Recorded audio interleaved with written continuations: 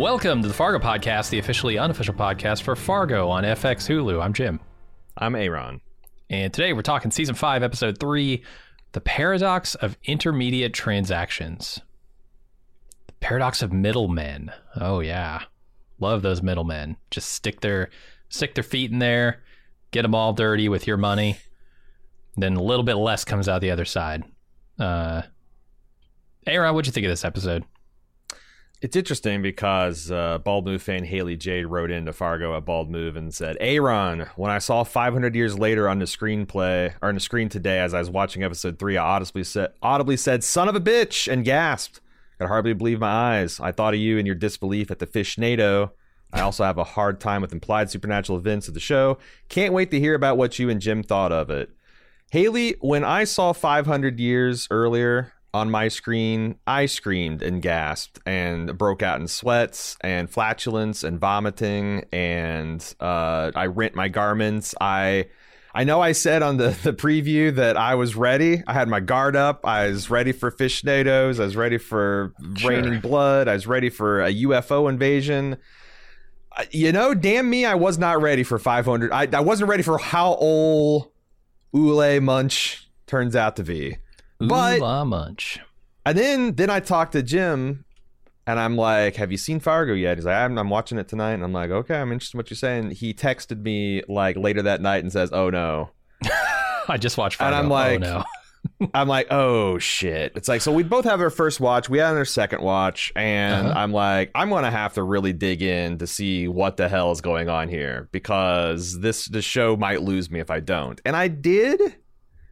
And I gotta say, I think I see where Hawley is going and how all these things are going to fit in.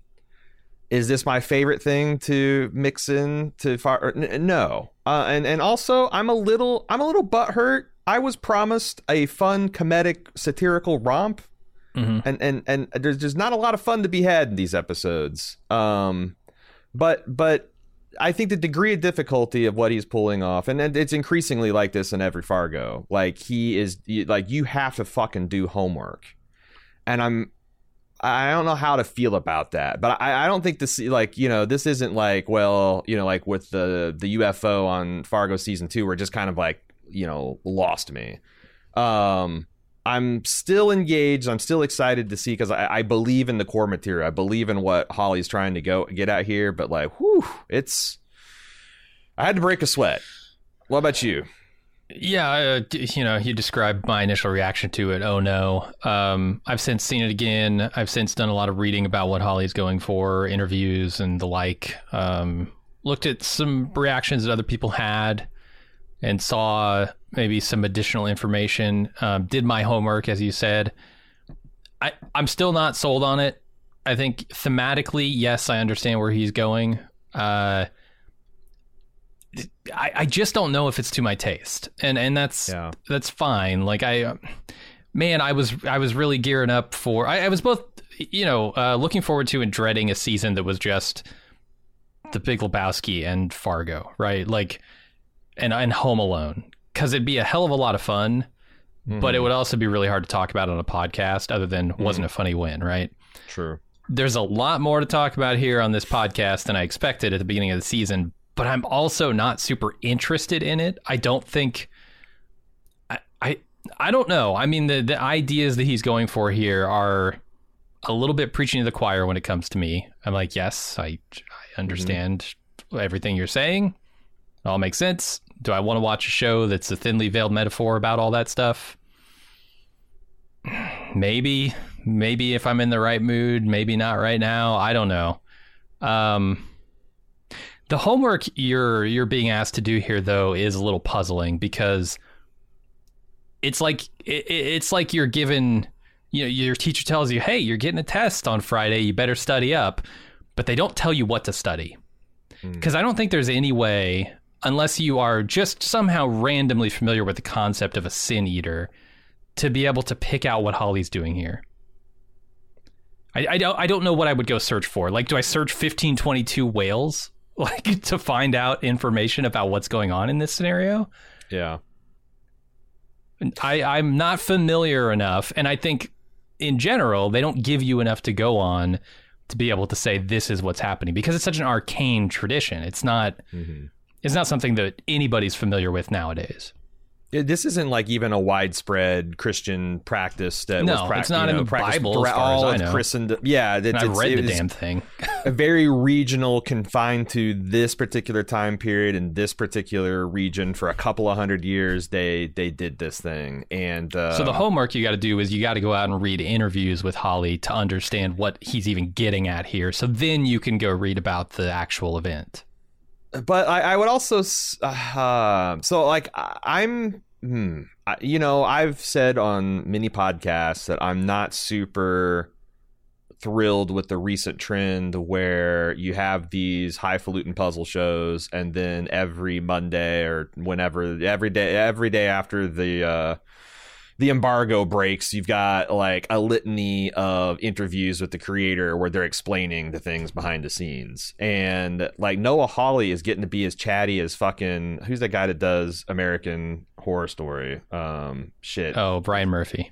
Yes, Ryan Murphy, where it's like, because like I think you're intended to like just watch as like, well, that was weird. I can't like wait for the explanation. But like the hell of these podcasts is like you can't. You like everyone wants you to drill into all those details. So you have to do the homework. Even though I'm sure the show, like if they don't ever mention Sin Eaters or explain the concept, then how could I possibly say that this show is a success? You know. But like we're the third episode out of 10.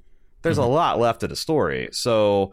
The big shock is that usually Fargo brings these moments towards the climax. You know, this is something that like, you know, the supernatural hinges on some key thing towards the end. And you, by the time you get there, all of the cards are on the table. All the crazy red lines have been made on the corkboard, and you're kind of sort of knowing what you're in for.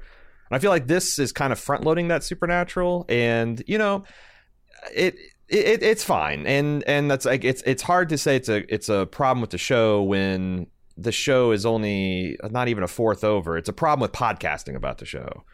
Well, it's a problem with the alignment of my taste with what the show's doing too, because this is the most supernaturally overt thing that they've done in this show, possibly. The exception of maybe like some Mary Elizabeth Winstead. Well, stuff. I don't know that we're supposed to understand that the guy in the 1500s is literally the same guy as what we're seeing in modern day. There's still, and I hope but when I go read that. read what Hawley's saying, he 100% is saying this is Old Munch. This is him. If that turns out to be, well, like I said, I don't know. I'm trying. I'm trying to let the show cast its spell on me. Sure. And I also know that Hawley is under no obligation to tell any particular interviewer the truth mid-season, and probably because like there's a couple things I read that I thought were astounding, and like, oh, a guy improvised a line and let it in, even though it definitely gives the viewer the wrong impression. And this is I think deliberately confusing episode in terms of where people are, whose houses they are in, what are the fundamental relationships in terms of fathers and mothers, and that's fine. It's okay. It could be fun, but it's just and this was a very. The other thing I want to flop on the table is something I've criticized Hawley's shows in the past, or their pacing. I find this was like the runtime in this episode with a 2.5 minute previously on and a 3-minute credit sequence was 42 minutes. Yeah. That's like 37 minutes of content. I'm wondering why is the Home Alone battle that we're getting set up for next, is it literally going to be an entire episode? Because if it resolves in like 10 or 15 minutes, my question is why the hell wasn't it in this episode? Yeah, I was really gearing up toward the end of this episode. I'm like, okay, he's walking down the street.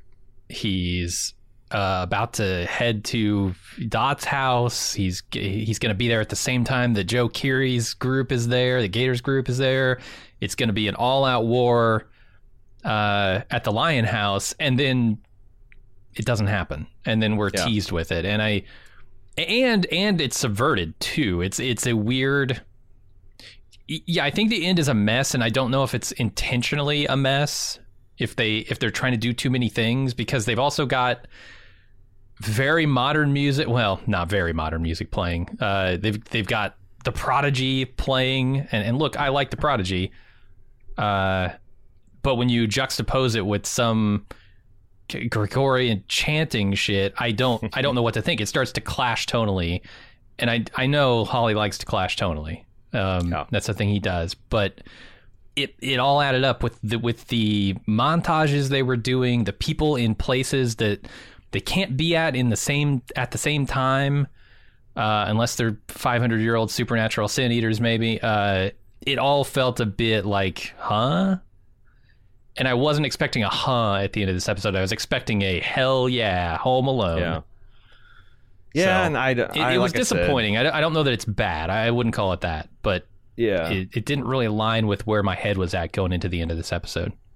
And sometimes I wish that we could have a supernatural-free Fargo season. Like, I don't understand why we have to. Like, that's such a small part of the Coen brothers. And it's nowhere on Fargo or The Big Lebowski or Home Alone, right? No, but that is a flavor that they cook with on like 3 of their films. But like Hawley has to. It's like getting the jar of minced garlic out. He's got to put a tablespoon of that in every fucking pot of chili he cooks. And I'm not sure if I'm a fan of garlic, much less jarlic. And he's always putting it in there. So this is stuff, if you've listened to our podcast from the get-go, you know that like tonal shifts and some of the supernatural stuff are some of our bugaboos, and most of the time we were able to look past it, and maybe this will be the case too. They're leading with the garlic out front. Sure. It's a garlic heavy episode. Yeah, like the meal's on its way to my table. I can smell it coming. You know, I'm not even tucking into it quite yet. It's just hitting me, overpowering. Yeah, and it's not all bad, right? I think the themes that he's going for here, he's doing that part fairly well, if not, like I said, preaching to the choir a bit. But and it's not everyone's part of the choir. Speaking of pacing of the podcast, we've talked all around this, but let's start this. It's like, I think all of this is supposed to be seen through an economic lens. Like the paradox of the intermediate transactions is all about, the fact that you need middlemen to develop and open products. Unless you are going to develop, research, manufacture, ship, stock stores across the globe, have your own fleet of planes and trucks and trains for logistics, you're going to need middlemen to get your products in front of customers and have them buy them on a market. The paradox is those useful people, every one that it's inefficient. Like the most efficient thing for you to do as a customer is to drive to the factory and buy that shit at the factory. Yeah. But that's not convenient. So you need middlemen. But every middleman between the factory and you increases the price, increases the complexity. So it's like there's the paradox. It doesn't add any value, right? It doesn't add value. Well, it does, because it allows the fact as a customer, but not to you as a customer.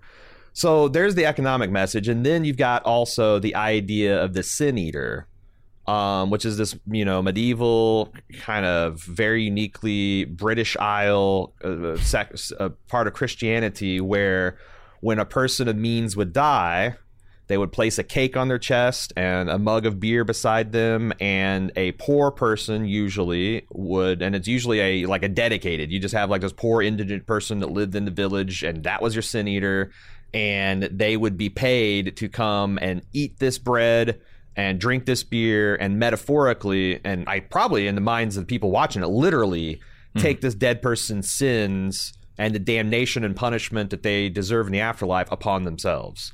And if you do that over your lifetime, a couple hundred times, I think, because this came up in one of the Master and Commander books, is I think the scam is that when the sin eater dies, you get another sin eater to eat his sins, and you keep the sin interest compounding. And presumably the Lord and the devil are both shaking their hands and stomping their hoofs and saying, "Oh, you people, you're screwing us over here." Now, you're like, what the fuck does that have to do with the season of Fargo? Recall that Ms. Lyon is the largest, most successful debt collector in the United States. Yeah. And she's a very wealthy person. She's talking about how they're keeping the riffraff out, the rabble from, Munch is that rabble. And we see how people were preyed upon in antiquity and how they're being so those themes are pretty delicious. Like when I just hear, like, if Noah Hawley was pitching me that, I'd probably curl up in his lap and start purring and like complete. But like seeing it in practice it's a lot. It's a lot to make this particular point. And then he's also taken on the ungovernable kind of MAGA element, and he's taken on like Battle of the Sex. It's like there are so many things that he's wrapping into this, and the idea of morality and law, and he's been a lot more successful than he's not. And I've liked a lot of his stuff. But it's a tall order that he's ordered up himself. And there are many ways to tell the story of the debt trap, right? Or the economics of the rich versus the poor. There are many ways to tell that. You don't need to go to a 500-year-old man who literally eats the sins of the rich. You could tell that by showing a modern day person being very poor, doing demeaning jobs for rich people. You could go more into the cops as a firewall for the rich, literally show us that stuff. You don't need to go supernatural here. So that definitely threw me. But I totally understand what he's doing with the rich versus the poor, the debt collection stuff. All of that stuff makes sense, and it does fit together nicely. It's just, like I said, to my taste, I would have preferred a different method of getting those themes. And that's just the case. Board. Like, you can make food without garlic. I'm gonna let Hawley cook and see what happens. We'll see. Yeah. Well, let's get into the recap and we talk more about this. You're listening to Fargo with Bald Move. We'll be right back. When you need mealtime inspiration, it's worth shopping Kroger, where you'll find over 30,000 mouth-watering choices that excite your inner foodie. And no matter what tasty choice you make, you'll enjoy our everyday low prices, plus extra ways to save, like digital coupons worth over $600 each week. You can also save up to $1 off per gallon at the pump with fuel points. More savings and more inspiring flavors make shopping Kroger worth it every time. Kroger, fresh for everyone. Fuel restrictions apply. Another day is here, and you're ready for it. What to wear? Check. Breakfast, lunch, and dinner? Check. Planning for what's next and how to save for it? That's where Bank of America can help. For your financial to-dos, Bank of America has experts ready to help get you closer to your goals. Get started at one of our local financial centers or 24/7 in our mobile banking app. Find a location near you at bankofamerica.com/talktous. What would you like the power to do? Mobile banking requires downloading the app and is only available for select devices. Message and data rates may apply. Bank of America N.A., member FDIC. Welcome back to Fargo on Bald Move. Start off with Roy driving out to a filling station where he meets with Gator, who shows him what Ol' Munch did to his partner. Roy says they need to find out who Ol' Munch is first, then they'll smoke him out, and they get on with the cover-up of this. Apparently they've got the coroner in their pocket. He can just say, oh yeah, this stabbing in the neck, that was natural causes? Accidental? He fell on his knife? I don't know. Well, that's the thing. They are the local law enforcement. If they say that this was like, he got a little drunk and ran off the road, and well, you got to have the coroner, right? The coroner is the final word on cause of death stuff. So, yeah, I guess that's, yeah. And they specifically say, what's his name write it up as a... I was going to say, does the coroner actually have to like weigh in on every freaking death? I assume so. At least the ones with puncture wounds in their neck. I guess, maybe you're right. There's usually a cause of death, right? Maybe that's only in police cases. I don't know. I haven't been around death enough. I haven't eaten enough sins to really know. I just know, like, my mother died last year, and she died in her home of old age, and the first responders showed up and like carted away, and I don't think the coroner ever showed up or did an autopsy or nothing. It's kind of like, oh yeah, she's so it's like, it's probably a cause of death on the death certificate, though, right? Yeah, I don't know. I actually, that's what I'm saying. I didn't actually. None of this actually occurred when this happened to me personally. But I guess my point is, like, regardless, this isn't a 75-year-old woman This is a young 20s, 30s strapping detective or sheriff's deputy, and he's dying in a vehicular accident, is what the cops are going to say. So, and as you said, there's dialogue saying that they need to get this guy on board with it. So yeah, this county seems rotten, though. This county seems rotten and infested with militiamen. I would believe that they have the coroner in their pocket. There's a little bit of humor in this scene where Don Draper here, Roy, is talking about Old Munch. He says, that really his name, Old Munch? And Gator's like, well, he pronounces it Oola. Oola Munch. It's apparently, I don't know, is the way you pronounce this if you're from where he's from. Yeah, and apparently it's closer to Oli. This is kind of like Gator Americanizing it. I figured, yeah. I'm going to call him Oola, though, because I think it's funny. Oola. Yeah, I've got some more details that we'll get later when the Munch gets munchier later in the episode to talk about his name. I thought it, to reinforce this debt, theme, they have 16 tons, which I've been waiting for that needle drop on this season of For All Mankind, and it shows up in Fargo. Wild. And it won't surprise me at all if it does show up in For All Mankind, because they're both kind of dealing with similar things this season, just one in space. Is it a coincidence that a lot of our media right now is dealing with class divides? Think that's a coincidence? No. That's the thing. It's like the media. There's a reason the 80s were and the 70s and 80s were fixated in hyper violent crime, cop shows, Dirty Harry and all that kind of stuff. There's a societal trends kind of drive a lot of what Hollywood's doing. All right, Roy drives back to his house where he finds, I think, his father-in-law. I think this woman is his wife, and she calls him daddy, but that might not mean anything coming from her. She also I don't calls know. Roy dad. Yeah, no, this was extremely confusing, but you're supposed to understand that this Odin guy is his wife's father. Okay, and that was my Roy's guess. father-in-law. So there is... But the relationship goes deeper than that. They're in cahoots doing some kind of insurrection type stuff. Yeah, he's asking for another delivery of weapons, and Roy's saying, okay, I'm working on it, but we have to be careful about it because I got the FBI on my ass, things like that. Yeah, he's wanting to refresh that tree of liberty with the blood of perceived tyrants. He's got to do that from Start time a revolution. To time. Name check 1776. Yep. Check that one off. And then there's also this ridiculous alpha male bullshit where it's like, all these goons that like get, starts to say they start every day getting into a tub full of ice because they don't want to be soft. They don't want.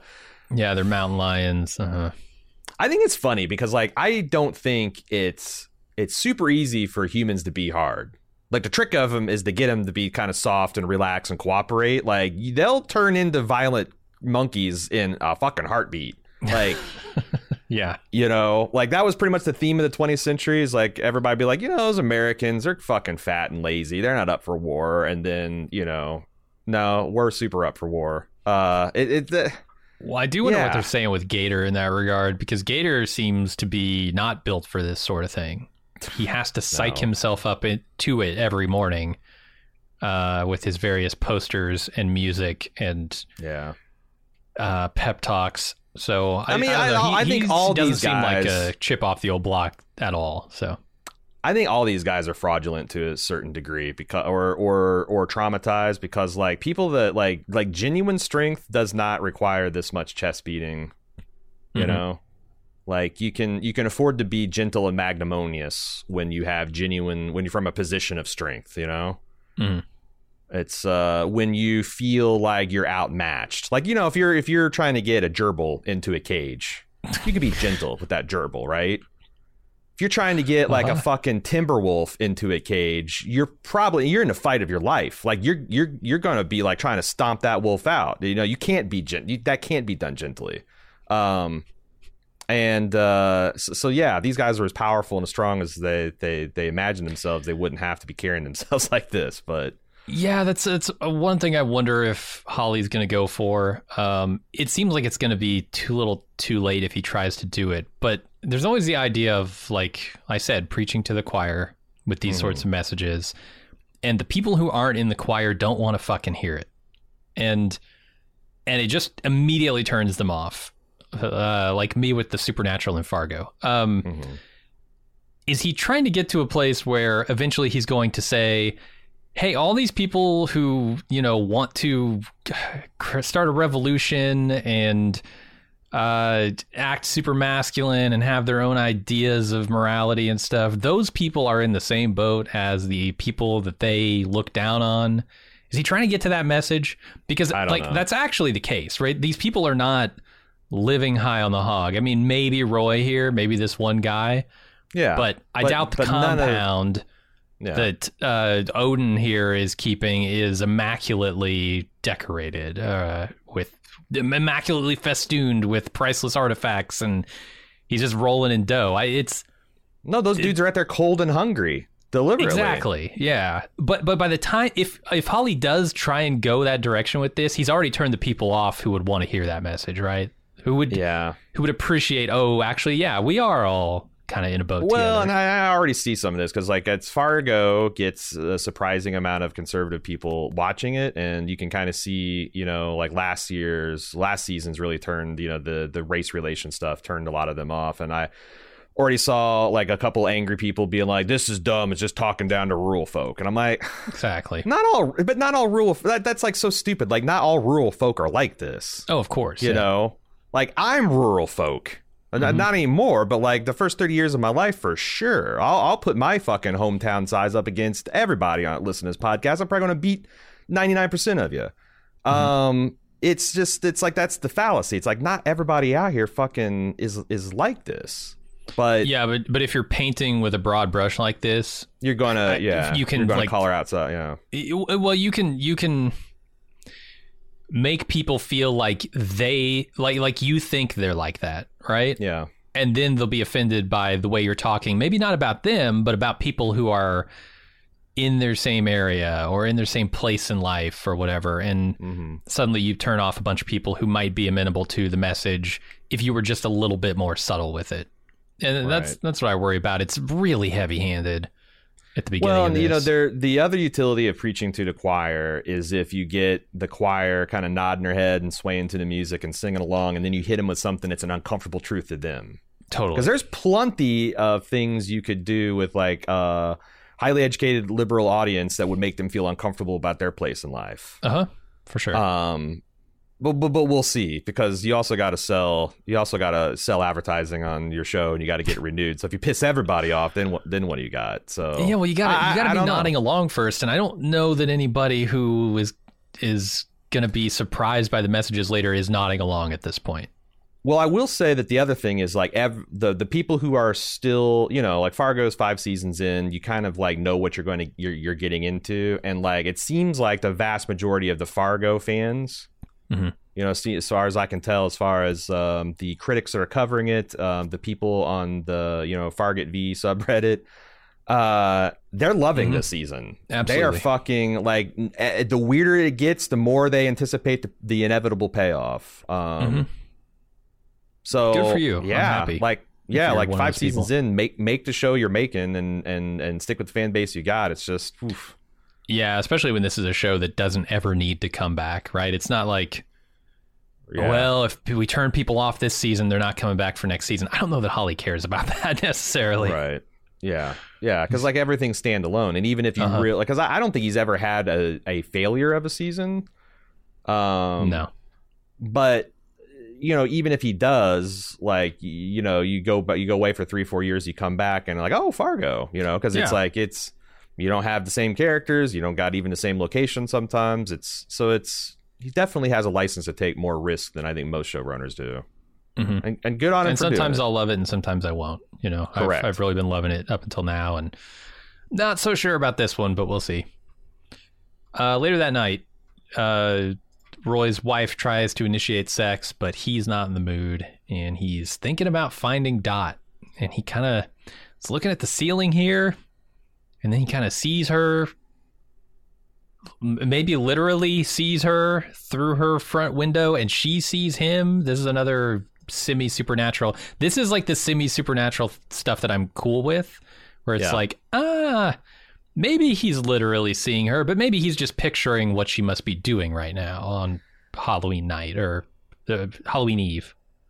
It's her noticing him noticing her that makes me feel like it's a legit supernatural connection. Yeah, staring right into his eyes, right into the camera.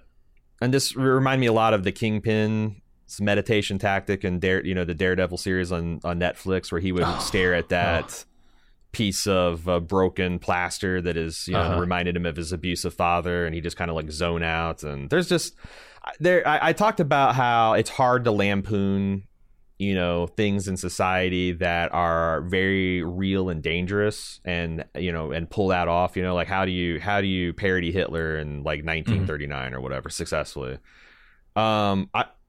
They're trying it here with Roy. Like, Roy's down bad sexually, like, or I don't know, living his life. That fucking light up fetish box.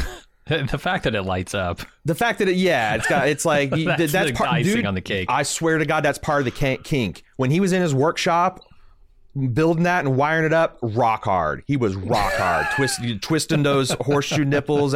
When that thing first hissed open and the lights came on, he probably came. Yeah, no, it's oh God, he's swimming in it. But this relationship, man, he swats her away like a pesky mosquito. It's like, no, she's literally catering to all of his needs.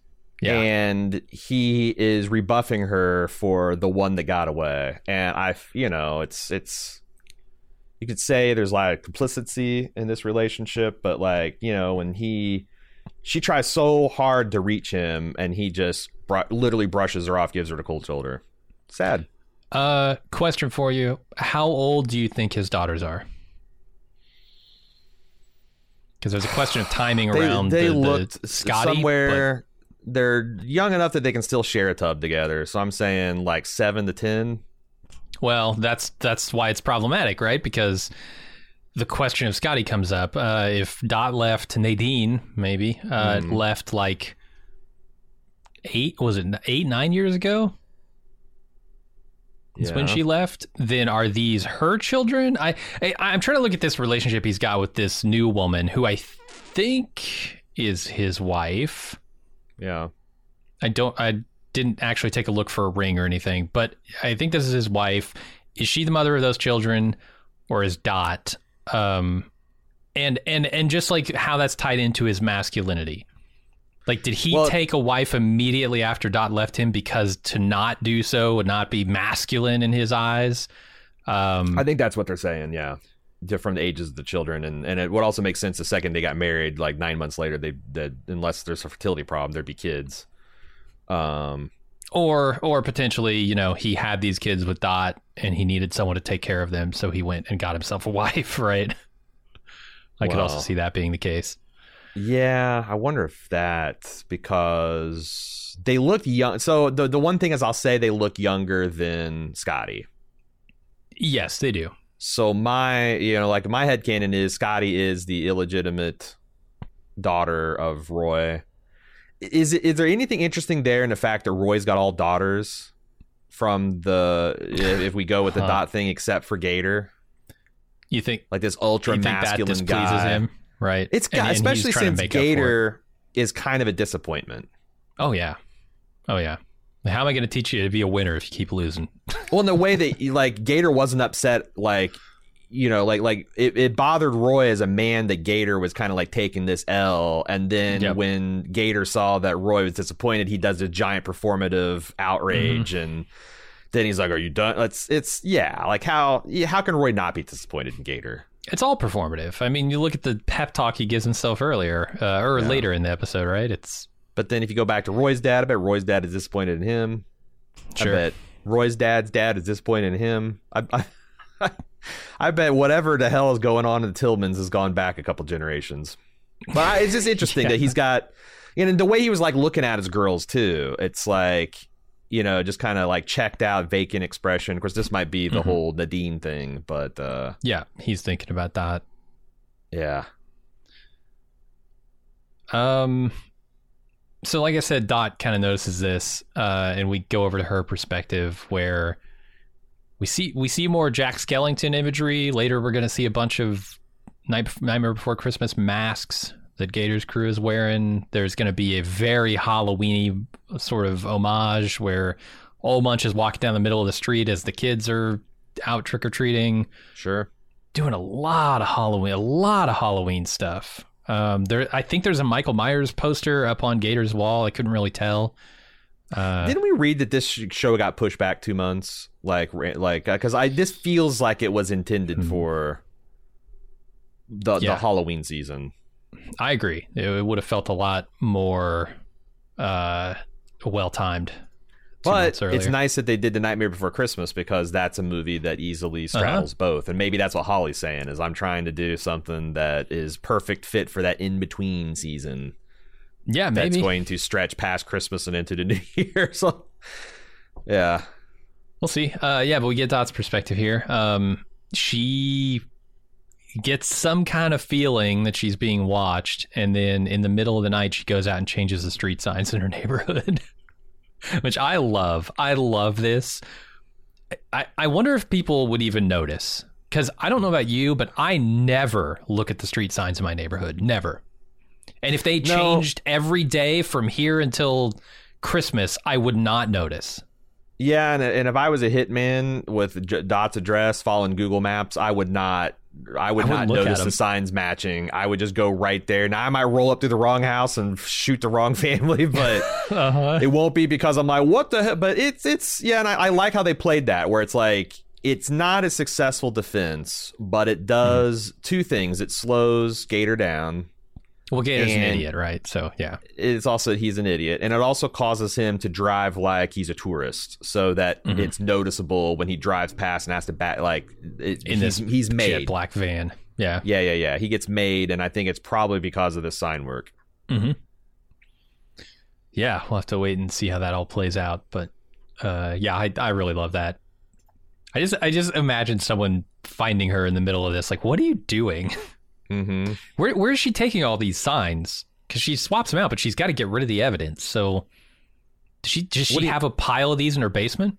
No, she's just moving them around. It's not like she's taking... I think you're supposed to understand that she's putting the signs up on different streets and just kind of swap-a-rooing them. Okay, that makes sense, yeah. But still, that's a big, noisy operation you're doing in the middle of the night in a small neighborhood.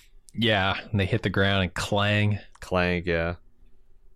All right, Dot tells Wayne that the Halloween costumes for this year have changed. He's going to be a zombie, and she and Scotty will be zombie hunters. And she's making a shopping list here. Yeah, thematically, this fits really nice. There's been a mention of zombies in every episode. You know, the one teacher came at her like a zombie. What's up with the zombie bat?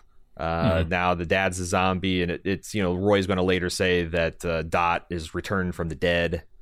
So they're doing this kind of resurrection theme, and you got going back to Ule Munch, old Munch. It's pretty, like I said, thematically it's pretty tight work. And I also got a crack out of her shopping list, because she's got like pistol shells and then mac and cheese shells, and they're just kind of all like, you can just kind of think of her like going in and out of tactical mode and mom mode. Yeah, we're almost out of cereal, but I need some more 9mm.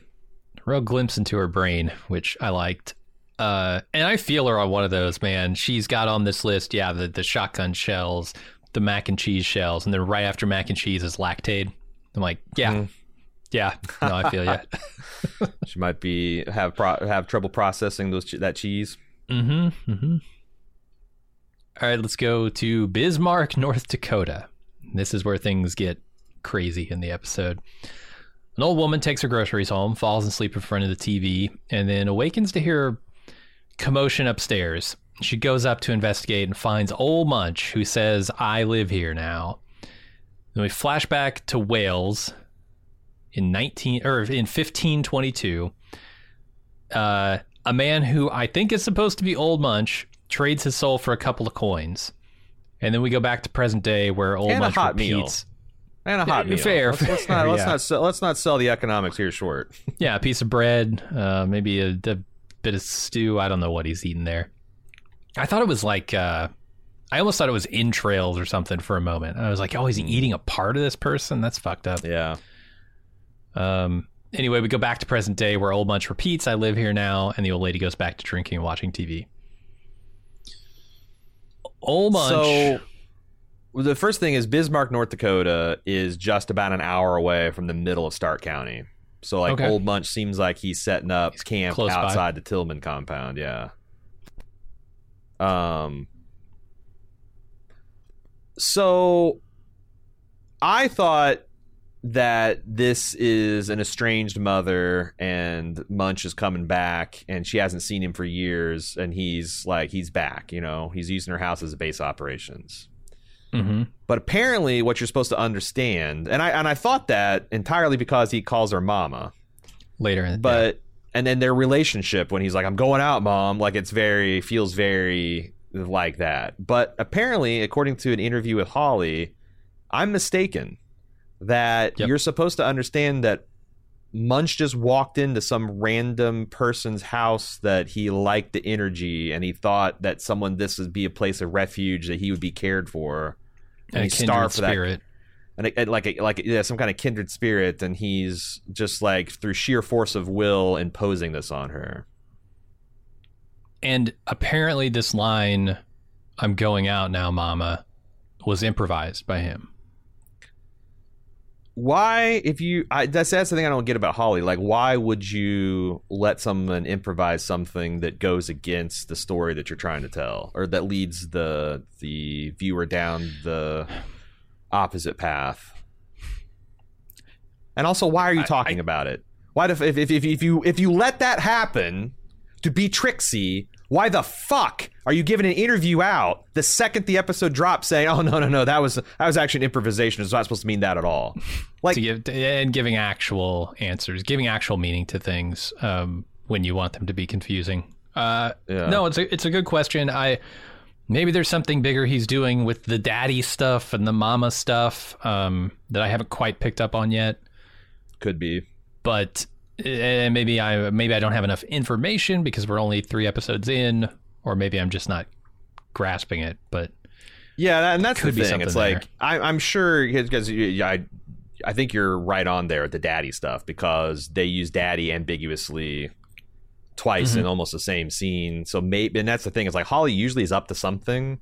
It's just the big question in my mind is like, when you find out, are you going to be like, "Oh wow," or are you going to be like, "Oh God"?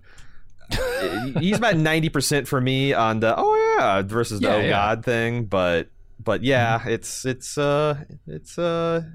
pretty tricksy. Yeah, I mean, the thing that killed me about this scene is they're just not usually this overt with the supernatural stuff. But and it took going out and reading actual interviews and getting Hawley's perspective on these scenes and why he included them straight from the horse's mouth to actually even get on board a little bit with what he's doing here, because I was not necessarily picking up on the themes, because I didn't understand what was happening was the problem. I want to talk about this Ula Munch, this old Munch, which I guess is closer to like Ole Munch, and apparently this word Ole is related to like Olaf, and the root word of this in Norse. Yeah. The root word of this in Norse is a snowman that likes warm hugs, and that's all he wants from this old woman. So this Olaf means ancestor or descendant of. Okay. Oh, that's even more confusing. And Munch in the Norse dialect means monk, like a religious person. So it's entirely possible, and there's got to be some kind of supernatural thing going on, because like I don't know what the fuck he's doing in Black Phillip there at the end, but it ain't natural, right? It's by definition supernatural or unnatural. But like I don't know that I'm not ready to stake my life on the fact that this Munch is the same as the Munch we saw in 1522 Wales, even though Hawley says it is. That's the thing, and I guess you found the golden ticket interview that I didn't see in my research this morning. But like, that's the thing that confounds me, is like, why would you? Because I don't think. Oh God, has Fargo ever been this supernatural? If you take everything on the face, where it's like imagine if like Lorne Malvo, we'd had seen him in the middle of Stonehenge, covered in blood, doing some kind of witchcraft, and then it's like, 500 years ago, there's no debate about whether he's the devil or not. Then it's just like he fucking is. This is like, if we take this at face value, it's I think the most supernatural in the terms of like witchcraft and stuff. Like, if not, it's right up there. It's the only thing I think of that might be more supernatural was like what was it? Mary Elizabeth Winstead is dying in like season 3 or something. She stumbles into the bowling alley, meets the wandering Jew. Yeah, exactly. Yeah, but even then, that could have been like her, injured and she's freezing and there's like she's on the verge of death. Like, there's always a little bit of cover. If this is literally the same guy, then this is the most supernatural I think I've ever seen Fargo. And I don't understand why you would give him this name that means descendant of or ancestor of, if he's literally that man. Yeah. So that makes me wonder if Noah's being a little tricksy in the interviews too, which we have cautioned people and been right more than often that a lot of times these mid-season showrunner reviews are this, like, they're professional liars and storytellers. Like, did they swear an oath before this interview? Is there a lie detector? Did someone give him sodium pentobarbital, whatever the fuck, the truth serum? No, like they're still in their, like, when Kit Harington got up and told everybody like, oh yeah, Jon Snow fucking super dead and all like, he's lying because that's their job. So like, I take most of these things with a grain of salt. With Hawley, I'm swallowing the whole bottle. that's sodium overdose because you can't be too careful. Garlic and salt. That's all you're eating this episode, I guess. Lots of spice. Yeah, lots of spice. Well-seasoned episode. Yeah, and I saw a lot of discussion from Spruill, the actual actor who plays Old Munch, about Old Munch this episode. And he was talking about him as like a moral debt collector, to kind of bring it back to the themes of debt and rich versus poor and stuff. He's a moral debt collector, but we see that in scenes where, like last episode, where he is told to do a job and he's paid an amount, but he wasn't given the proper information, and he views that as a breach of contract morally. Yeah. And then now they owe him something, right? Yeah. And so now he's coming to collect that debt, and that's kind of how he views his character. Yeah, and that all tracks. Yeah, that makes sense, and I'm in for that stuff. Anything else you want to say about this scene before we move on? Nope. Pretty creepy. Yeah. All right, we go to Gun World then, where Dot and Wayne shop for a home defense solution. Dot picks out $5,000 worth of weapons, but there's a mandatory waiting period of 1 week before she can take them home, so she decides to look at pepper spray instead. Or I guess in addition, because she can get that right now. This is a fun scene. I like Wayne's reaction to everything that's happening in this scene.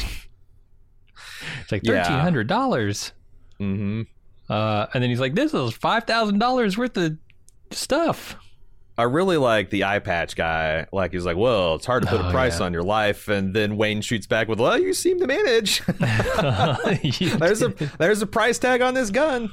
Good and stuff. then and then it's like, she's getting, I don't understand what they're trying to say, because like, it seems like she's going after all the John Wick guns.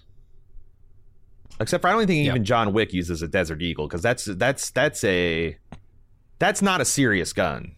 That's just a fucking around gun. Showpiece. It's a piece of absurdist gun art is what it is. Yeah. Nobody. And it looks so absurd in her hands. I mean, Juno Temple's not a big woman. God. And and they put it right in center front, like in the front, in the foreground. Yeah. And when she's holding that thing up, pointing it looks so silly. Yeah, I think she would. She might be able to get to low Earth orbit if she fires that thing, you know. But yeah, this is a literal hand cannon. And then 800 rounds a minute, right? He is like, 800 rounds a minute. Yeah, is that something you really need when you're defending our home? Is there going to be a home left to defend if you're shooting 800 rounds a minute? So I was debating about whether they're trying to say that because she's mysterious, she's gotten away before, she's gotten away by a dangerous guy who maintains a compound. Mm-hmm. Are they trying to tell us that she knows her way around guns, or are they trying to tell us that she has watched movies and played in video games, and these are the movie video game guns? Because and they also a very real thing is that probably Hawley doesn't know what the fuck he's talking about. Oh, as far as the models and stuff, or yeah, like these are the ones that look big and impressive, and it's because that's also the thing. It's like when you're doing the math between what is it, Beulah, North Dakota, and Scandia, Minnesota, and it's like 500 miles away. It's an 8-hour drive, and she makes it there one night. Is that because she's supernatural? Is that because Hawley is not familiar with the geography and he just thought Beulah sounded like a cool name? He's usually pretty good on the research like that, but I just never know what they're trying to tell me about her tigerness with these weapon choices. I would 100% believe that she is intimately familiar with guns, coming from where she comes from. You would coming think. From Roy. But how long could she been married to Roy? Like, there's no way she's been married for more than a year or two, right? Like, she gets married at 18. Maybe she gets married. Married young. Maybe she could. Yeah. Maybe she could been there for 5 years. I think that's plenty of time to get familiar with some significant for sure. firepower. I just thought that she got married just long enough to get pregnant and then got the fuck out of there, but maybe not. I wonder if Odin was trying to recruit her. Well, speaking of Odin, I got some eye patch business to discuss. Oh yeah, second eye patching. And eye patches have a little bit of a history in the Coen brothers films. You think of John Goodman's Cyclops and Oh Brother, Where Art Thou? You got a name check with Odin, the famous one-eyed god of Norse mythology that sacrificed one of his eyes to gain mystic knowledge. There's also the idea of a primitive justice code, eye for an eye. You're familiar with that from the Judaic law covenant, but that's also cribbing from a much earlier code of justice, the law of Hammurabi, which is the pawn shop that Roy wants to meet Gator later in the episode. So there again, this idea of an accounting system for justice and payments taken is a theme that they're reinforcing in this episode in the season. Yeah, no, it does feel like he's constructing his version of a Fabergé egg thematically here. Mm-hmm. See if it all comes together or if it crumbles. Yep.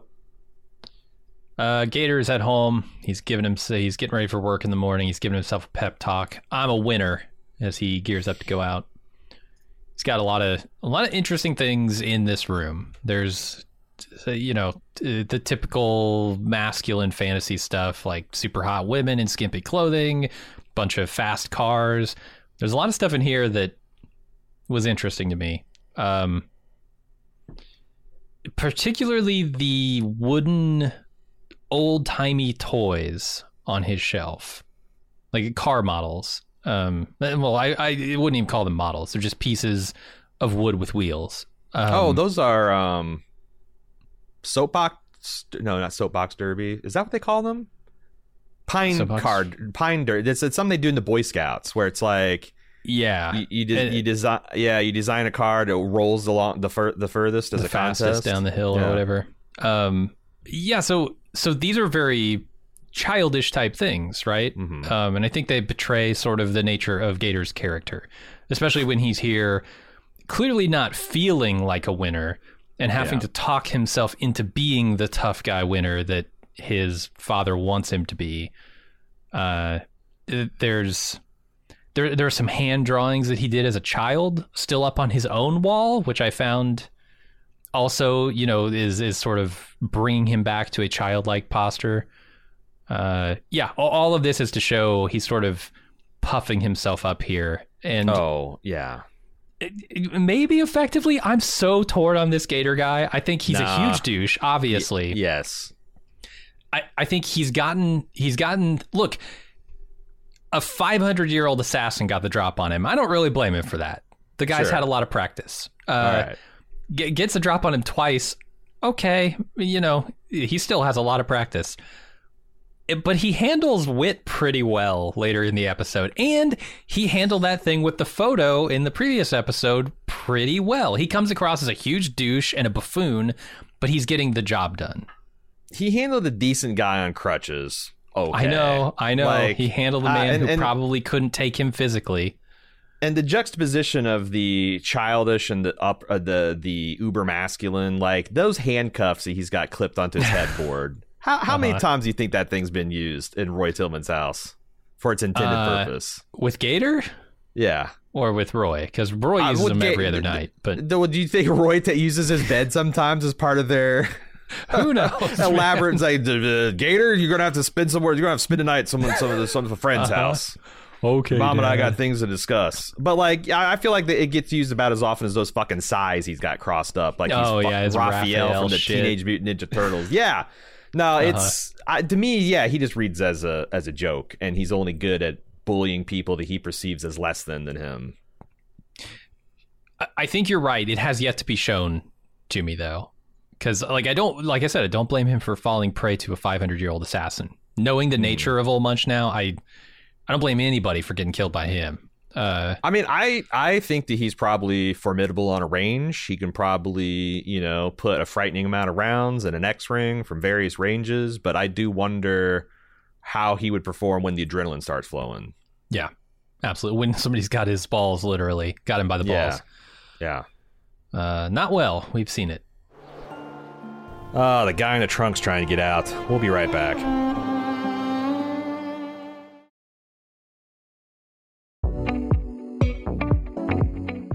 Here are the weekly highlights coming up this week on Bald Move. Apple TV is releasing a new series based on Blake Crouch's novel Dark Matter.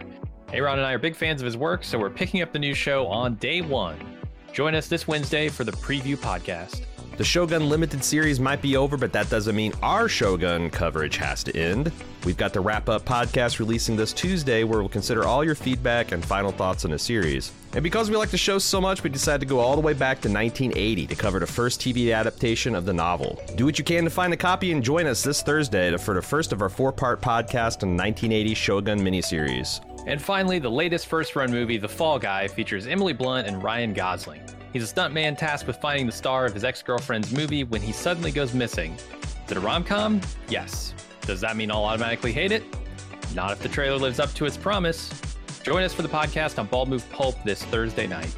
You can find these and many other great podcasts by searching for Bald Move Pulp or Bald Move Prestige in your favorite podcast app.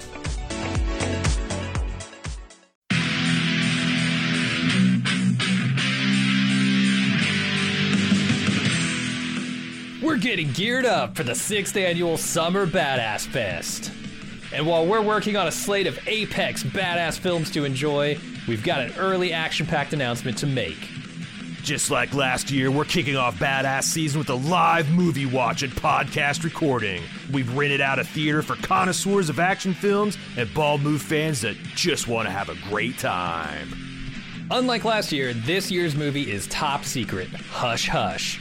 No hints. Except, it's incredibly badass. It stars an absolute icon of the genre. We're willing to bet most of you haven't seen it, and it's going to be an incredible viewing experience with a packed house of bald movers. Those of you who came to last year's screening of Total Recall know what a party it was. And those of you who didn't, now's your chance to experience it. Meet me and Jim, order some custom movie-themed drinks at the theater's full bar, then watch us record the full podcast for the movie. We reserved the venue over twice the size as last year, but seating is still limited. It's happening Friday, June 21st at 7 p.m. in our hometown of Cincinnati. Get full details and buy tickets at baldmove.com/live. Cincinnati's actually a pretty great city to visit, and we've got lots of details for side adventures on our event page as well. The Reds are playing the Boston Red Sox in their fantastic Riverside Stadium. The thrills of Kings Island just minutes away, and I'll be leading a kayak trip down the scenic Little Miami River on Saturday. Again, get full details and get your tickets now on our Badass Fest 6 page at baldmove.com/live.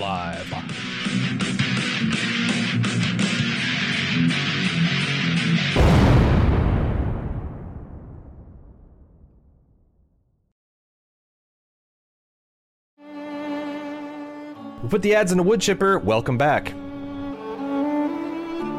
Anyway, let's talk about somebody who I do have a lot of respect for. Whit. He goes to the police station to get any evidence that they might have gotten off the corpse of one of those attackers.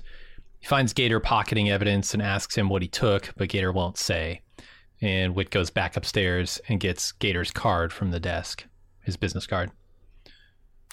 So to me, this builds on my criticism of Gator from the last episode. If you are trying to fly under the radar and thwart a discussion, thwart an investigation, why the fuck do you make sure that you're the most memorable, corrupt cop seeming asshole? You know, like this pocketing of the wallet goes down a lot smoother if he just seemed like a dutiful deputy the last episode, right? Like, does Wilt even notice? Yeah, no, you're definitely right. And I then wouldn't to say he's menace smart and threaten. Like, I'm actually surprised what this didn't like call his bluff and be like, all right, you're under arrest. You're in our evidence room. I just saw you pocket evidence. You're not getting out of here until we fucking frisk you. Like, because he did see it with his own eyes. But he's in the police station. Yeah, but by the time he gets up the stairs, Gator's out the door, right? Like, he's not going to catch him once he gets past him. He can't stop him physically. I assume there'd be somebody monitoring, like, the equipment, the evidence room or something, you know? Like, there'd be, like, a guy at a desk right outside that door checking in and evidence in and out, you know? I don't know. Yeah, I don't know. There's but to me, this is not how you play this. But it is how Roy plays everything. Like, the fucking FBI shows up and he tells them to go fuck themselves. So, like, there's definitely precedent. No, he's definitely trying to emulate Roy in these moments, right? Play the tough guy. Don't give him an inch.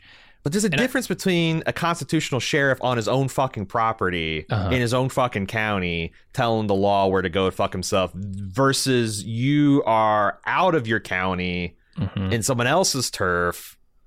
You know, like, there's a big difference.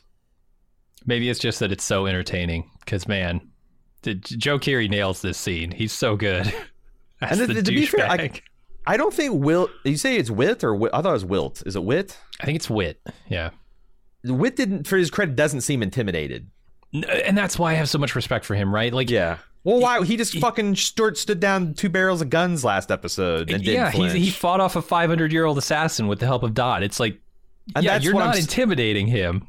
Yeah, you got the real confident power versus the puffed up shirt.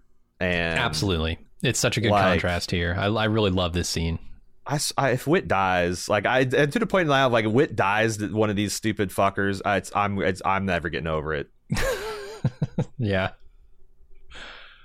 I noticed something here that I didn't know last episode because I didn't know the guy's name. Apparently, the partner of Old Munch who died was named Donnie Ireland. Donnie,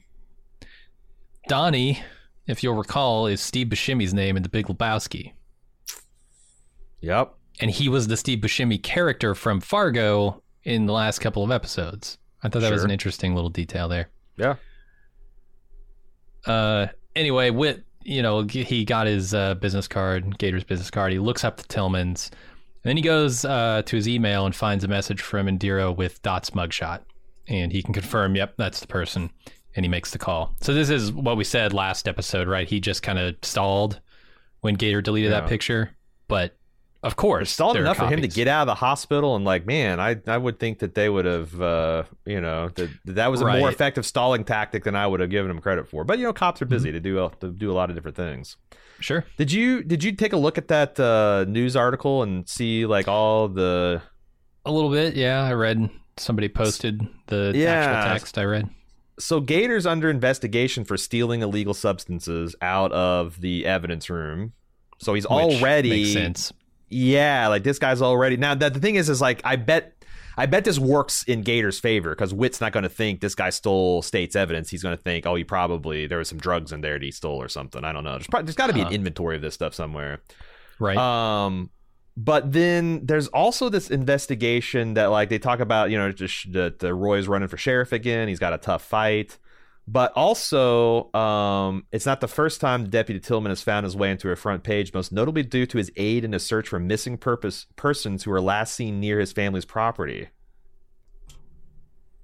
Which I assume is Dot. Deputy Tillman had to be removed from the task force when it was alleged that he was steering it away from the evidentiary path leading onto his father's property. I don't know. Well, it's like that's from 10 years ago, and it's like missing persons. Like I think that people go to Roy's ranch and don't make it off sometimes. Dot and Scotty. But persons. Nah, I'm not. Nah, this seems like it's more than just a 10-year ago thing. And no, you could totally be right. Could be that. Yeah, you go on the ranch, sometimes you just don't come back. Yeah, and they talked about he was not just he was a quarterback, all-state quarterback. This guy had a bright career, and then he got into law enforcement, and it's all gone downhill. So anyway, I just thought that was interesting. It's like he's this there's a reason the Tillmans are under investigation. It's not just because they're being constitutional sheriffs out there. All right, let's go over to Indira chatting informally with Lorraine and Danish about what may or may not have happened with Dot. Lorraine insists that she can protect her own family and doesn't need them. And before Indira can leave, Lorraine delivers her philosophy on the purpose of law enforcement officers, which is they're a tool to keep the rabble outside of her gates. And once they leave, Lorraine tells Danish to call in their usual security detail to guard herself and Wayne. Apparently they have a former CIA guy looking into Dot as well. Yeah, I'm curious to see the security detail guy, Burl Huffman, out of Vegas. Like, who's he gonna be? I bet he looks like Dog the Bounty Hunter or something, you know? Yeah. That's what, because like he's going to be not Fargo. Do you know what I mean? Oh, totally. Like, you don't get a guy out of Vegas and have him Minnesota, and he's going to be a wild character. Yeah. I hope it's a nice cameo as well. I hope they get somebody fairly famous to do this who's just like, oh yeah, that's perfect. Why does Lorraine? It's the same question I have with Gator, except for Lorraine's supposed to be smart. Why is she this combative? Like like Danish Graves, the lawyer, being this kind of combative police. Okay, that's what you pay them for. Why she steps behind his legal veil and says, "Oh, by the way, you law officers, you're just paid monkeys. Your only job is to keep poor people from harassing me. Inside my own walls, you are less than useful, and I'm going to implicitly threaten you and your career." That seems insane. If you're wanting to back cops off. Yeah, my only thing I can think is she saw in Indira that she had not learned that lesson, and she was trying to teach that lesson right now. Because if you look at the other cop, he's as cowed as they come, right? Like is he cowed, or is he just knows what he's up against? And I didn't read him as cowed, as more of just like, this is a waste of this. We're wasting our time to try to do anything here. You know, maybe that's it. But also, she's because that's the thing. I think this is literally true. Like, I do think the police are more to protect like property and commercial interests than they are, citizens. Like, compare and contrast results you get if you call in your home being burglarized versus a factory being burglarized. Like, one is taken a hell of a lot more seriously than the other, because the one is, one's just a house getting robbed. The other's like, oh shit, that could affect the economy. It does seem like, and I don't know if police would recognize that or would be comfortable with that statement, but I think it's true. That mostly they're there to protect the people's property rights and not people themselves. I think the Supreme Court's ruled that, right? That law enforcement has no direct duty to protect any particular citizen or enforce any particular law.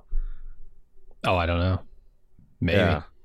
Yeah, it's why they can't get charged with a crime when they just like wait outside and let people get shot up instead of putting themselves in harm's way, which that's a little bit reasonable, but yeah, they can't get sued. Whether it also gives the game away. It gives the game away a little bit, Yeah. So when I'm looking at the disparity, I guess, between Indira and this other dude, the thing that really stuck out to me is that he outranks her, and yet he defers entirely to her in this conversation. And so, in my mind, he has, like you said, it could just be a disinterest because he knows, we're not going to get anything here. Or it could be that he didn't want to go speak to them at all because he knows that he works for her, essentially. And she's already got him kind of in her pocket, if not literally. And yeah, so that's where I was coming from here, looking at the way this investigation is being conducted. Indira's the fireball, right? The firebrand that she has to sort of douse with water here before things get out of hand. I will agree with that. I do think that her lieutenant or captain, I think it's captain, he had the double bars. I think he's going to be like, hey, unless something else happens or unless they ask, like, we probably need to just, it's weird and funny, but like, what are you going to do? You know, just leave it to them. You know, they don't want our help. Don't give it to them. Yeah. Because it's also funny because like they try to have like this dual position that like none of this happened and it's a big thing. But if it did, my daughter-in-law already killed one of them and left the other bleeding. So it's a weird way to like confirm that the thing happened while also denying the thing happened. Sure. But she's rich. She's never met a consequence for any of her actions in her life. And we've already got enough hints that this family's done some dirty shit in the background. They have multiple needs of gunmen from Las Vegas. You know, that's just last year. I don't know if just debt collection will get you into that kind of heat. Yeah, probably not. I don't know. Maybe, you know, got to collect some tough debts. Go break some kneecaps. Yeah, maybe. I imagine that guy's probably going to be an underground debt collector, right? Like a black market debt collector. Burl Huffman. I don't even think he's a bounty hunter type. I think he's like almost a mobbed up type, right? Because there's a lot of why would you have him in from Vegas? You need to.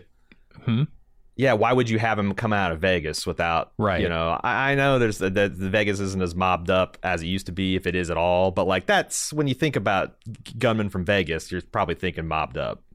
Yeah, absolutely. The hard pipe hitting brother.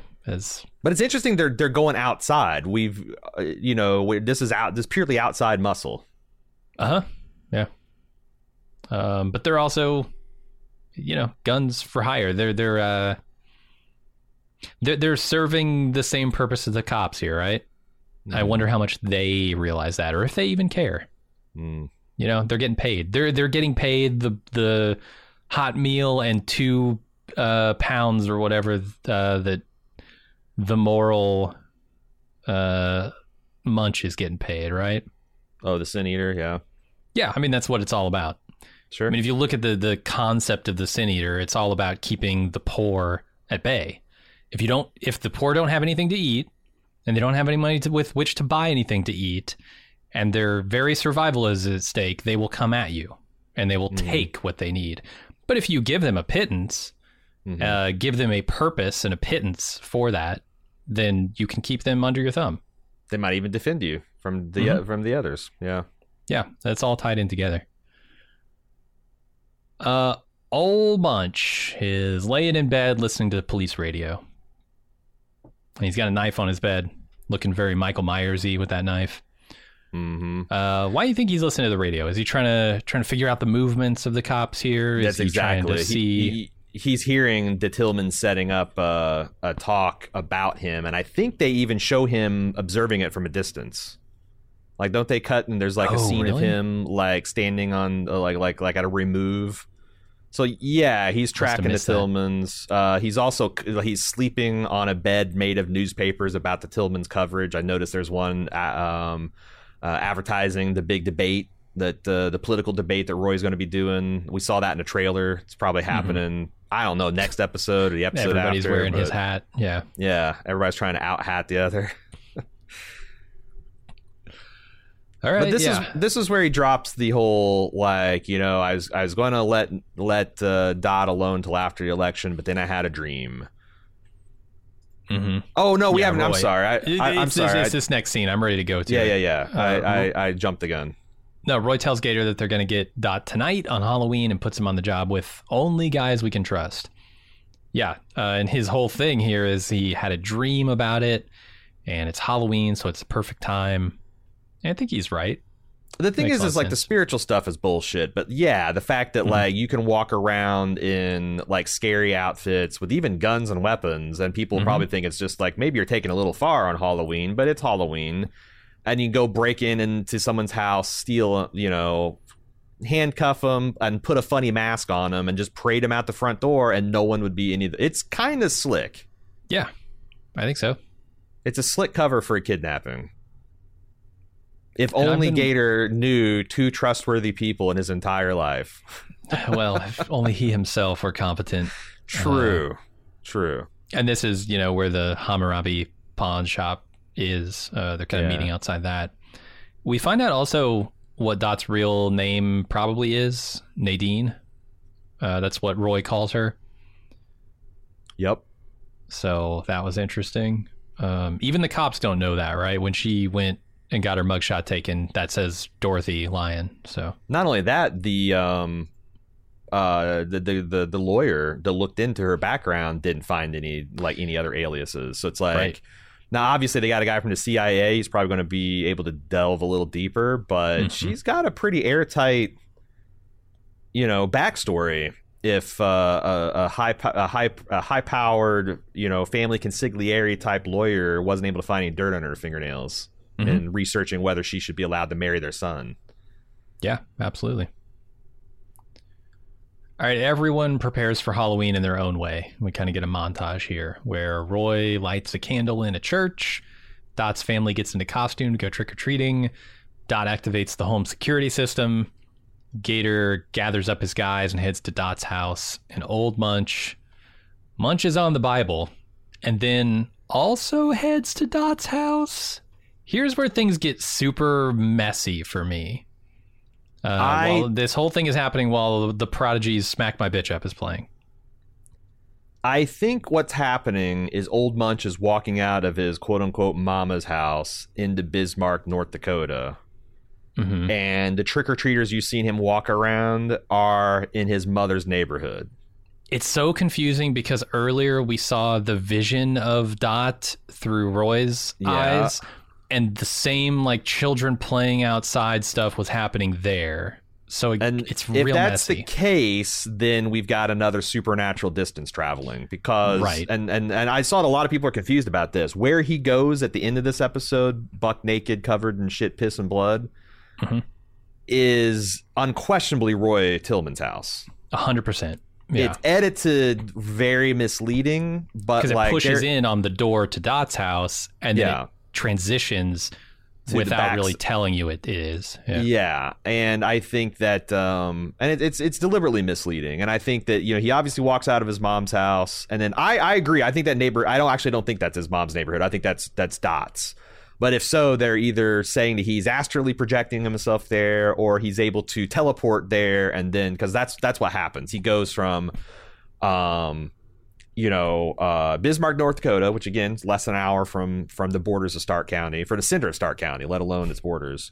And then you then see him at Dot's, then you see him at the Dot's house, and then you see him at the Tillman's compound in Stark County. So yeah, I think that transition from Dot's door to Roy's door is it's supposed to be telling you he's in 2 different places at once, but. Well, but I think they're showing Gator's guys going into the front door, and then, but I think that's what's happening, but it's very misleadingly put together, and intentionally so. Yeah, I guess it's intentional. That's unfortunate. Why else would you do it? Why would you do? But did Noah not know that? Oh God, I'm watching this. It's confusing. Oh my God, what am I? Seems like you could. Well, fix that in sometimes, editing. yeah, absolutely, you can get into that space, right, where you as a creator know exactly what's happening, right, and you're not able to detect that this is confusing because you know. What do you think about Roy calling Dot and singing Chuck Berry's Nadine to her? That's again, I guess that's a Gator thing, because that seems like a ludicrous thing to do the night that you're going to snatch her. Or it could be some cold smack, right? It could be that this is their song or something like that, and he's calling her up, letting her know that I'm getting you tonight, which I don't know why you would do that. That's stupid. What I'm saying. Yeah. But you've already tried to do this once and was repulsed, and you're sending a less competent. How many times in movies have you seen the bad guy say, "I'm gonna get you tonight, right now. Here's exactly how I'm gonna do it, and there's nothing you can do." Right? It's a power trip. Yeah, but I guess those villains are usually psychotic or way more powerful than Roy. And it's not the second attempt that they've made on the tiger, you know. I don't know. It seemed But you're right. The villains don't need to do things logically. Sure.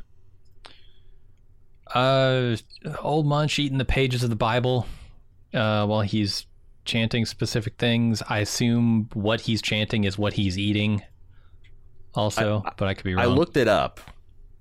So someone did a translation of this on the Fargo V subreddit, and it translates thus. He says, with all the cavalry of those who were in solidarity with him, he repeats this twice, and then he says, he marched into the wilderness of Israel, and the whole was conquered. I think this is a paraphrasing of a verse from the book of Joshua, which is about the Israeli general that essentially conquered the Promised Land after in the Bible mythology, after the Israelites got done with their period of servitude in Egypt. But I think that's what it is. It's interesting he's eating pages out of the Bible. This Bible looks like maybe it's something he's done this a lot. Yeah. But then he gets covered in like what I would call spectral runes. Yep. And so this is a goat from Roy's property. I'm certain of that. And like, so Roy's got, he's like, oh Jesus, what's that? The guy that was in Lethal Weapon, Mel Gibson. He's like Mel Gibson. He's got one of those chapels on his property just for him. Yeah. But he's also got like some kind of like weird root cellar, and that's where it looks like the Munch is doing his munchin'. Yeah.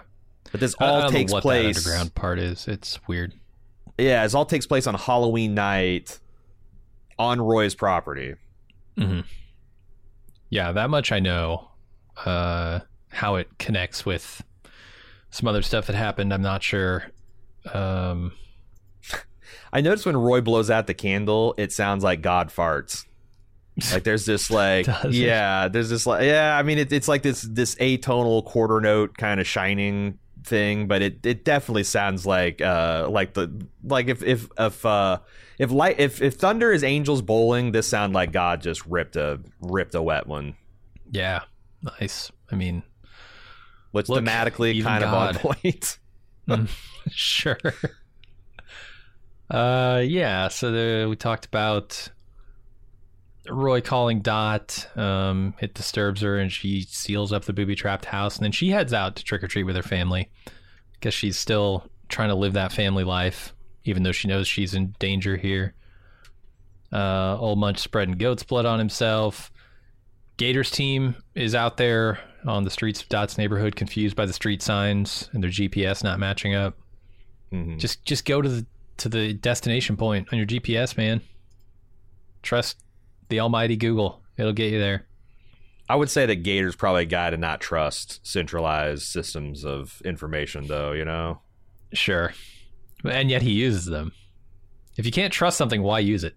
I mean, a lot of people out there not trusting doctors and scientists, and they're still driving over bridges certified by them and taking the medicine their doctor gives them, as long as it's not a certain type, you know? Right. That they've, a lot of people getting in elevators that have been inspected by, I mean... Mm-hmm. Yeah, there's a lot of people trusting explicitly in things that they would repudiate publicly nowadays because it's a nonsense, weird Kafka world that we're living in. And some time passes here because they get done trick-or-treating, and Dot spots Gator's van outside her house. He pulls up and eyes her as she goes inside. And then, like we said, that transitions right to Old Munch sneaking into Roy's house, covered in goat's blood and mud. And these are all Nightmare Before Christmas masks that Gator's team is wearing. Yeah. I don't really know what they're trying to say with that necessarily, other than it's Halloween. I saw it. See, this is where it's like, is this too much? Because I saw an interview with Hawley where he explains that you're supposed to understand that Gator has a lot in common with Jack Skellington. But then I didn't like, and I guess he got special dispensation from Tim Burton to do all this stuff. And yeah, so I don't know what to make of it, but what he outlines is like, Jack Skellington is a guy who by circumstance was born into a system where he does kind of like evil, scary, naughty, nasty things. But he doesn't want to. Like his inner his inner spirit wants him to be more like, you know, Christmassy and giving, and he wants to like branch into that thing. What do you mean? Is it true? We just watched this movie last month, man. At one point in his life, he got bored with the thing he was doing and went out to look for other things to do, and ended up turning them horrifyingly scary. I don't know that is a man who doesn't want to celebrate Christmas or Halloween, rather. Well, that's what Noah Hawley said in the interview. So, like, okay. I had a different reading of Jack Skellington. So, if he's not just bullshitting, then that to me primes us for Gator having a change of heart and trying to do the right thing, and it going horribly wrong. Wow, I can't see this guy doing that, having that about face, but maybe they're trying to make him baby faced enough that, like, you know, if you grow up, look, man, you grow up in Roy Tillman's house, you're gonna wind up like Roy Tillman or dead. Okay. Like, there is no option, there's no world in which like Gator just gets to be like some kind of teenager that gets to explore his sexuality, his ideas of masculinity, his ideas on how government should work. No, like, Roy is making a rigid Roy Tillman factory, and any defects will be discarded. So it's like, I don't wait until your second wife to explore your sexuality. I have an enormous amount of empathy for a guy like Gator, but like, yeah, when you get to your mid-20s, late 20s, certainly early 30s, like, if I can still be empathetic, but like, you're probably not going to change if you've gotten that far. But like, Gator's right on that cusp where it's like, this is now where he's getting into the friction of the real world and getting into his dad's kind of dark world. And I could see him being like, this is bullshit. I've seen good cops and how they work. Like, these guys are real heroes, stood up against gunmen and protected all the things. I could see it. Maybe. But I don't know why. Maybe. I don't know why Noah Hawley's giving interviews talking about it like before the symbolism has even been put into place. So yeah, no, that's interesting. Hadn't considered it from that perspective. But that's the end of the episode. He's going to see Indina trying to do justice, and he's going to be like, "What's this? What's this?" People trying to solve actual crimes, you know, and it's going to make his cop heart swell 3 sizes too big and have a massive heart attack and die. Are we done? Are we done Fargoing? Should we get the feedback? Yeah, let's do it. We'll be back with Fargo. You're darn tootin'.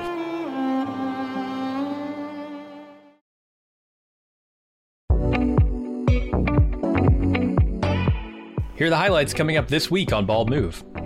Our coverage of Hot D, Fire and Blood, and the 1980s Shogun miniseries continues. But then on Tuesday, for the first time in 35 years, we asked a question: who framed Roger Rabbit? Hop aboard the train to Toontown as we revisit this incredible blending of live action and animation to see if it still holds up all this time later. Then on Wednesday, we get our first look at Blake Crouch's mind-bending sci-fi series, Dark Matter. The first 2 episodes drop simultaneously on Apple TV Plus, and we'll have a pair of podcasts quantumly linked ready for you to observe. You can find these and many other great podcasts by searching for Bald Move Pulp or Bald Move Prestige in your favorite podcast app.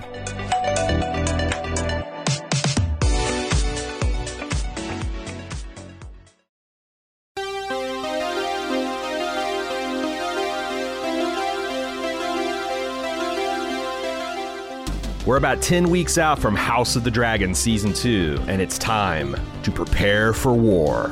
Which in our case means, well, watching a lot of Hot D and reading a lot of Fire and Blood. Each week between now and June 16th, Maester Anthony and his co-host Steve are hosting a watch of each episode of Hot D Season 1. And then me and Jim are going to host a discussion of the differences between the events on that episode and how they're recounted in George R.R. Martin's historical tome, Fire and Blood. That's right, I've resorted to reading dragon books. God help us all. We'll see if my fresh eyes add any new insights or predictions into Season 2. Arm yourselves with all the lore you can for the battles ahead. House of the Dragon returns June 16th, but we've got you covered until then. Check out all of our upcoming Hot D coverage on the Hot D feed or on Bald Move Pulp, available wherever you listen to podcasts.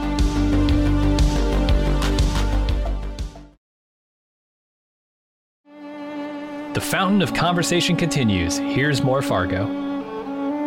Oh boy, Fargo at baldmove.com is how you get in touch with us. Before we get to feedback, just want to let you guys know, if you want to know what else we're doing, currently we're doing For All Mankind. Currently, it's about to get super Christmassy around here. We're about to do our annual holiday celebrations. We got a Bah Humbug theme this year. We're going to be, we got some bones to pick with some beloved holiday classics, including Love Actually, Scrooged, You've Got Mail, a couple others. We got Christmas live streams. We got our drunken Christmas lunches. If you would like to find out all that we're doing, it's easy. Follow us on any of our social medias. We're at Bald Move everywhere except for TikTok. We're at Baldest Move. And finally, if you want to get in on some of those Christmas celebrations and other bonus audio content, skip all the ads on our feed. We could use your support. Support.baldmove.com is how you find out information and how to sign up for all that stuff. So, first up, Fargo at baldmove.com is Neil. We asked last week why they rolled out 2 episodes and not just one. He says, my speculation is they didn't want to risk alienating anyone who is watching the show for John Hamm, since he's only in a very few seconds of the first episodes. That's plausible from a FX angle. Like, hey, the biggest star that we've teased. I guess you could argue Juno Temple. Is Juno Temple a bigger star than John Hamm? Maybe at this point. I mean, Ted Lasso was huge. I don't know how much The Offer got play, but she was really good in that. And John Hamm has had trouble starting ever since Mad Men. Like Baby Driver, I guess The Town, but he was like barely in that. Yeah, I mean, Unbreakable Kimmy Schmidt. Most recent thing was Good Omens season 2, which I didn't particularly like, but no, yeah. He plays a real doofus in that. But that's plausible. The FX is like, this is an anthology. Everyone can kind of... I don't think they do a good job of telling the public that either. That, like, you don't have to watch any particular season of Fargo to get into Fargo. But I don't know how you do that. I don't know how you would do that in advertising without actually having an announcer guy like, hey, you don't have to watch any other episodes. So maybe you're right there, Neil. Ryan and Rob, I will say this about I don't think Hawley is interested in writing episodic television that fits in particular time slots and has so many commercial breaks. I think he would rather be making this stuff for like Max or Netflix, where he doesn't have to worry about commercial breaks at all. And like, if you see late season Legion and even Fargo, like, it seems like, the episodes are however long they need to be, and FX puts as many commercials as they need, and sometimes it can hurt the flow. Ryan from Rochester says, just thought I'd weigh in on the cop's husband who allegedly finished second at Hilton Head. I believe the likeliest scenario is he's playing in the golf simulator tournaments like the one he's using in his garage.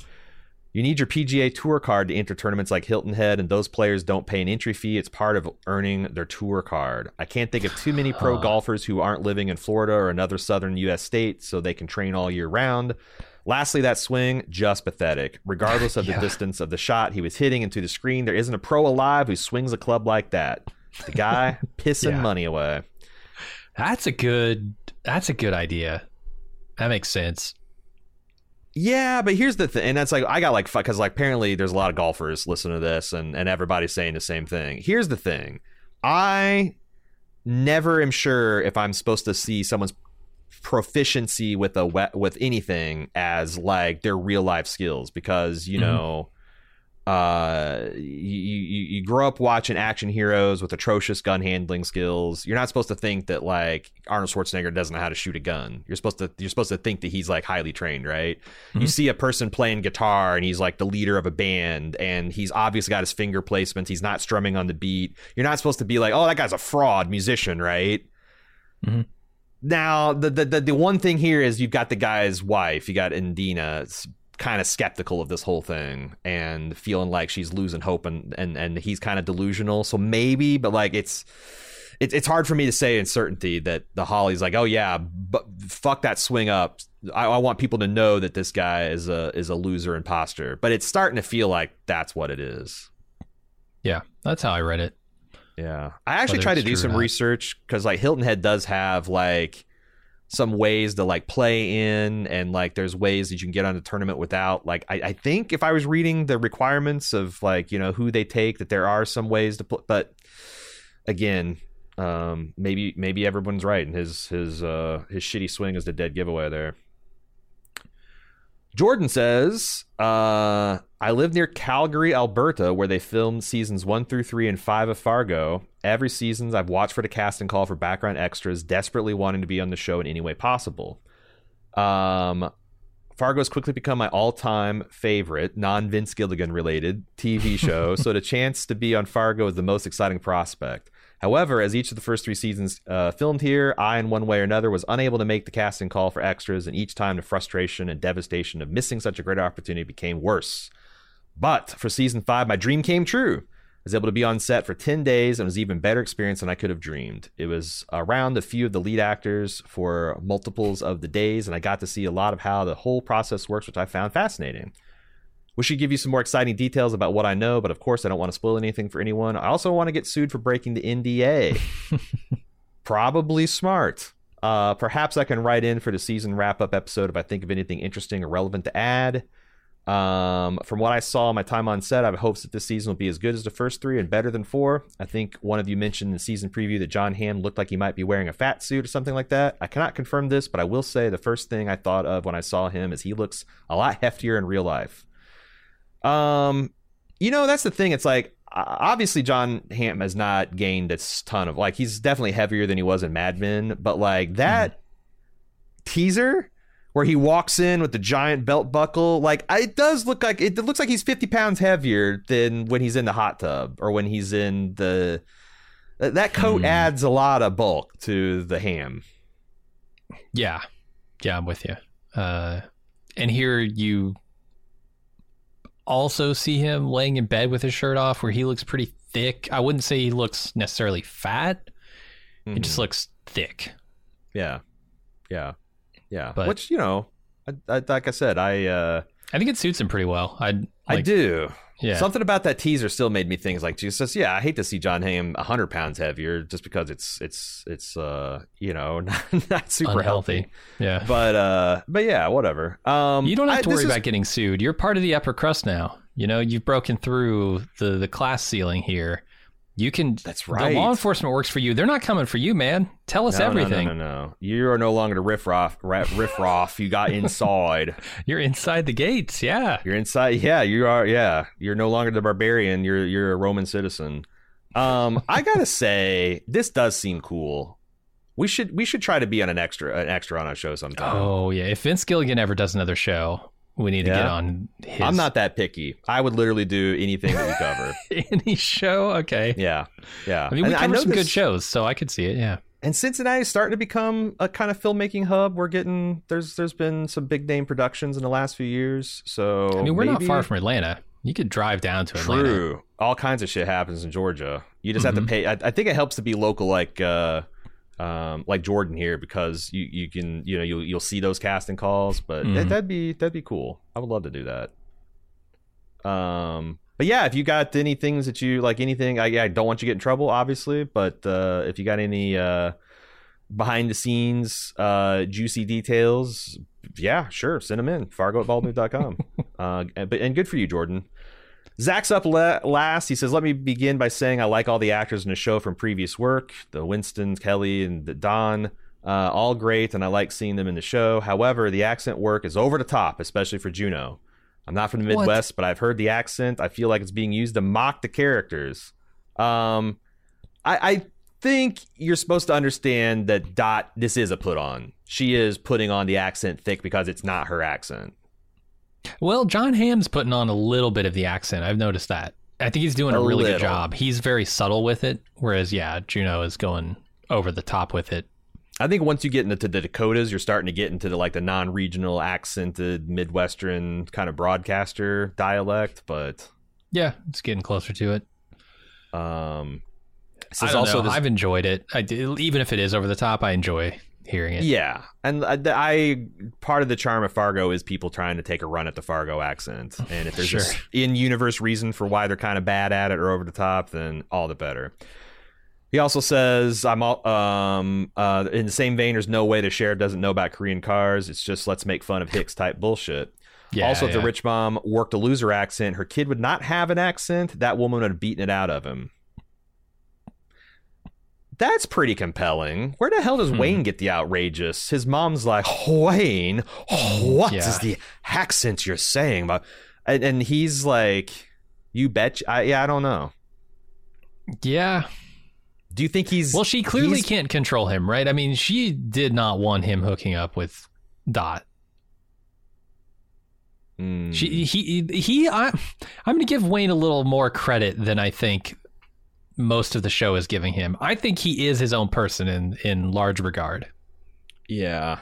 Yeah, no, I there's definitely evidence for that. He's not. There's more of a spine to him than it seems. Sure, I think. Sure. He just loves Dawn. He's deferring to her so much because he loves her and he doesn't want to cause her pain and stuff. So, yeah. Is it also possible that he had kind of a more neutral or posh accent, and when he decided to become a car salesman, that he started reaffecting the old code switching essentially? Sell. Yeah, because do you want, if you go to your Kia dealer and you're in Scandia, Minnesota, and he's, what brings you into our dealership today?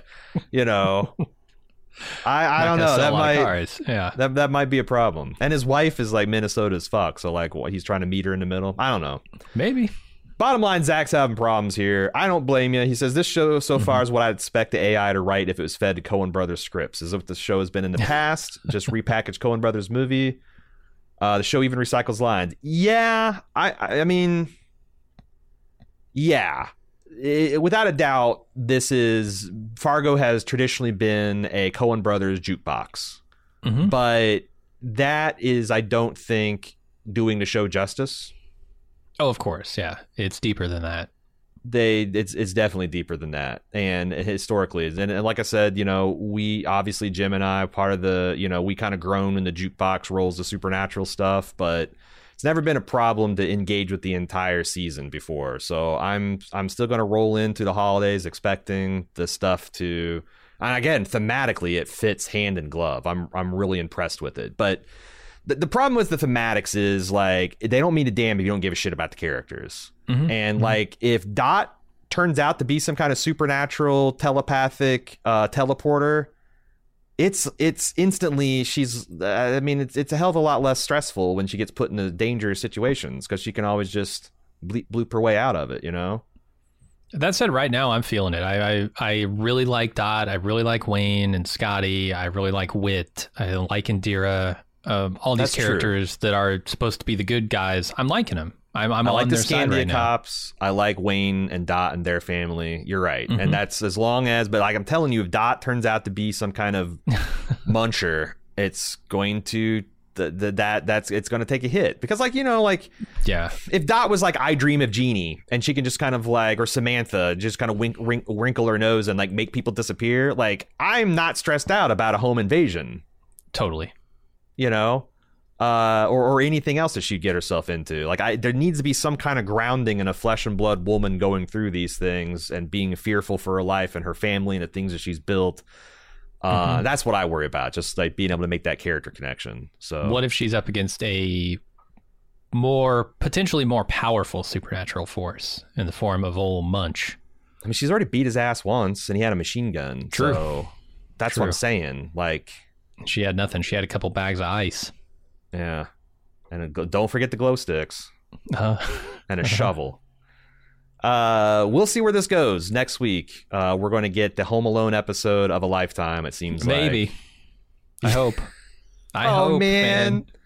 What if they just yada yada through it? And it's just like he just comes down and like Dot's house is wrecked, but you don't find out what happened for like an episode. No, I'm not. Yeah, I'm gonna let Noah cook. I'm gonna let Hawley cook. That momentum, we got so much momentum going into that scene, and it's all gonna be bled out by the week in between episodes. I don't know, man. This is always the problem with cliffhangers for me.